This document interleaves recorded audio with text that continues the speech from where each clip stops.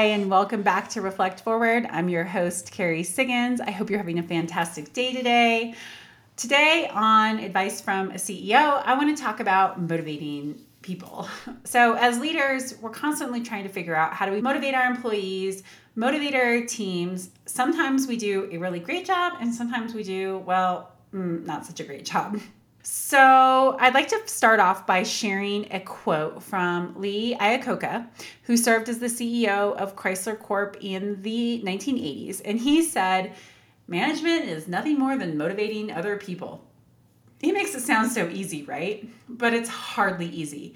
There is nothing easy about managing others. There's nothing easy about leading others. But Lee is correct. Great managers and great leaders have an uncanny ability to tap into the motivation of others and use persuasive communication techniques to influence winning outcomes and high performance. Unfortunately, too many leaders have no idea how to motivate their teams effectively. So where do we go wrong? Why are we well-intentioned but ineffective at doing this? So I'm going to share my top 7 mistakes that leaders make. Mistake number 1. Telling employees how to do their work. Many leaders believe that they'll save time if they just tell their team how to get things done. This is frustrating and demoralizing. Most employees, just like us leaders, want to be more self-directed and want to have the autonomy to make choices about their work. Great leaders motivate their teams by clearly defining success, removing roadblocks, course correcting when needed, and otherwise just getting the heck out of the way. Mistake number 2, talking too much and listening too little. This is my problem. Truly hearing people is essential, and good leaders know how to ask the right questions to draw out meaningful and informative dialogue. Make your employees feel valued by asking questions such as, "What do you suggest?" or, "I'd like to hear your opinion. What do you think?" Most people will give you clues as to what motivates them if you just stop talking long enough to hear what they are trying to tell you. Mistake number 3, not holding regular tag-ups. In today's world of too many meetings, it's easy to blow off weekly tag-ups with your team. Do not do this. Most people find interaction with upper management to be really motivational. Encourage your team members to come prepared with work-clarifying questions, problem-solving ideas, requests for information, and information that keeps you in the loop too. Mistake number 4, failing to share the why. Managers who fail to share meaningful information with their teams will fail to motivate them. People want to feel like they're in the know and important enough to be informed about what's happening within the organization, and more importantly, why it's happening. Be transparent. Ask for feedback and always share the why behind actions and decisions. Mistake number 5, not recognizing contributions. There's nothing doing great work and having it go unnoticed or unappreciated. Motivate your employees by recognizing their contributions. Give them a power thank you. What's a power thank you? I'm glad you asked. A power thank you, as defined by Mark Goulston, author and psychologist, has 3 parts. 1, expression of sincere and specific thanks. 2, acknowledgement of the effort or the personal sacrifice made. 3, a statement about what it means to you personally. Expressing gratitude in this way is memorable, it's touching, and it's very motivating. Mistake number 6, failing to deal with issues in the workplace. Many managers don't know how to effectively deal with conflict, performance issues, and other morale-sucking behaviors within their team. Failing to listen to and address these issues will turn the best performers into mediocre ones. Therefore, commit to effectively handling employee complaints. Keep the feedback loop healthy by providing regular updates on how you are addressing their concerns. Ask them to be part of the solution and give you feedback on what is and isn't working. This shows your team that the workplace problems won't fall into a black hole or get swept under a rug, and that it's safe to bring up problems. Mistake number 7, not creating growth opportunities. It's hard to motivate people if they feel like they're in dead-end jobs. Give your employees opportunities to expand their skills and take on new challenges. Allow your employees to attend important meetings. Let them cross-train in other functions. Give them special projects and encourage them to participate in external seminars and courses. Ensure each team member has a career development plan that outlines their long-term goals and aligns with actions to help them get there. By avoiding these mistakes, you will increase motivation within your team and everyone will reap the benefits. With motivated and engaged employees who contribute real value to the organization, you'll be more likely to achieve your goals and be successful. So I'll share a story with you as an example of using this in action. In February 2020, hardest time of my life, and not because of the pandemic, StoneAge experienced a ransomware encryption attack. On a cold, snowy Saturday morning, I got a call from my IT manager saying our entire IT infrastructure was shut down.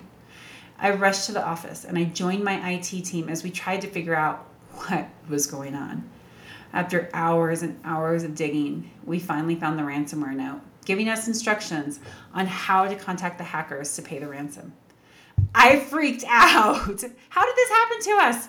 We're just a small company in rural Colorado. I soon learned that the size and location have nothing to do with it. Later that evening, I asked 25 of my employees to come to work Sunday morning.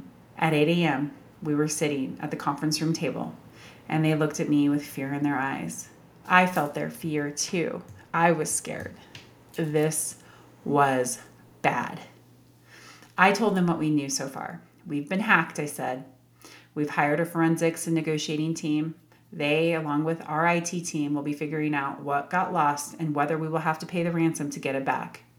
This is a big deal because it's our busiest time of the year, and our customers cannot feel a thing. We have to figure out a way to keep shipping product and do it in a way that doesn't wreak havoc on our system when we have to manually enter it when we're back up and running. The 25 of you have all day to figure out what we're going to do. Tomorrow morning at 8 a.m., I'm going to hold a company meeting to let everyone know what's going on and how we're going to handle this. We've got to figure this out. They went to work, and due to their commitment and genius, they came up with a system to track, pack, and ship orders manually. The next morning at 8 a.m. sharp, the company gathered around me as I told them what happened. I said, we're in uncharted waters, but we have a plan. I know that we can pull this off. All we have to do is work together, follow the process, iterate as we learn, and do everything we can to not pay the hackers. The whole company cheered. I promise you I'll share everything that happens as we go through this process. You will know what I know, and we will get through this together. And you know what? We did get through it. Our response was the most outstanding example of teamwork I have ever seen. Standing shoulder to shoulder, we manually shipped all but 4 orders over 4 weeks. In fact, we had our biggest shipping week ever, sending over $1 million of product out that week, manually. Our customers didn't feel a thing, and the camaraderie that was within the company was palatable. You could feel the energy as we worked together to get through the biggest crisis we had faced as a company. And I kept my promise. At the end of each day, I sent an email update, letting people know where we stood and the progress we had made. Everything I knew, they knew, and we were able to rebuild without having to pay the ransom. We celebrated wins, recognizing the incredible work of so many of our teammates. We shared the why and communicated frequently. We held regular tag-ups. We let our employees develop and execute the plan, giving them control of their work. They were the ones who were going to solve this problem. We listened to their ideas. We dealt with the issues and conflicts that arose due to the stress and sheer magnitude of what we were trying to pull off. Dozens and dozens of our teammates got to expand their skills, learn new ways of working, and step into growth opportunities. I got to see peer motivation, all because we didn't fall into the 7 traps I just outlined. It was inspiring and a phenomenal learning lesson. So I hope that example helps put it into perspective. I've also really screwed up motivation by making those 7 mistakes. I know how detrimental that they can be. So hopefully that's very helpful to you. Okay, question of the episode. The question comes from a Reflect Forward listener who asked, Carrie, what do you think are the biggest problems in leadership today? Oh my gosh, what a great question. There are so many, it's hard to choose from. But if I had to pick one, I would say it's the lack of clear and honest communication. Many of the problems we face in life, leadership, and politics all come down to how we're communicating as leaders. Leaders typically aren't transparent enough and fail to communicate with the right level of context and sense of urgency. We assume people know more than they actually do. We want to hide mistakes and hard truths or bend the facts so that we are seen in a more favorable light.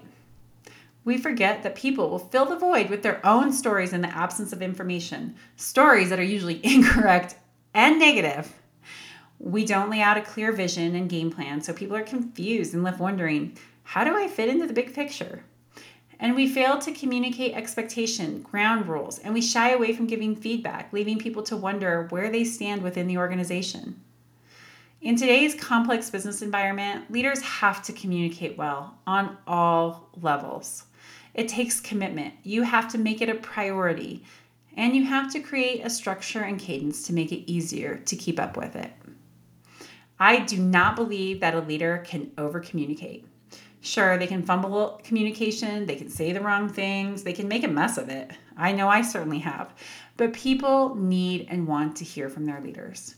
So don't be afraid of communicating. Being transparent, being a frequent communicator will make you a better leader. All right, that is this episode of Advice from a CEO on Reflect Forward. I hope you enjoyed it. If you like this podcast, please consider liking, subscribing, rating, writing a review. It's always helpful as I'm trying to find my voice in a sea of ever-growing podcasts. Thanks so much, and I'll see you next week.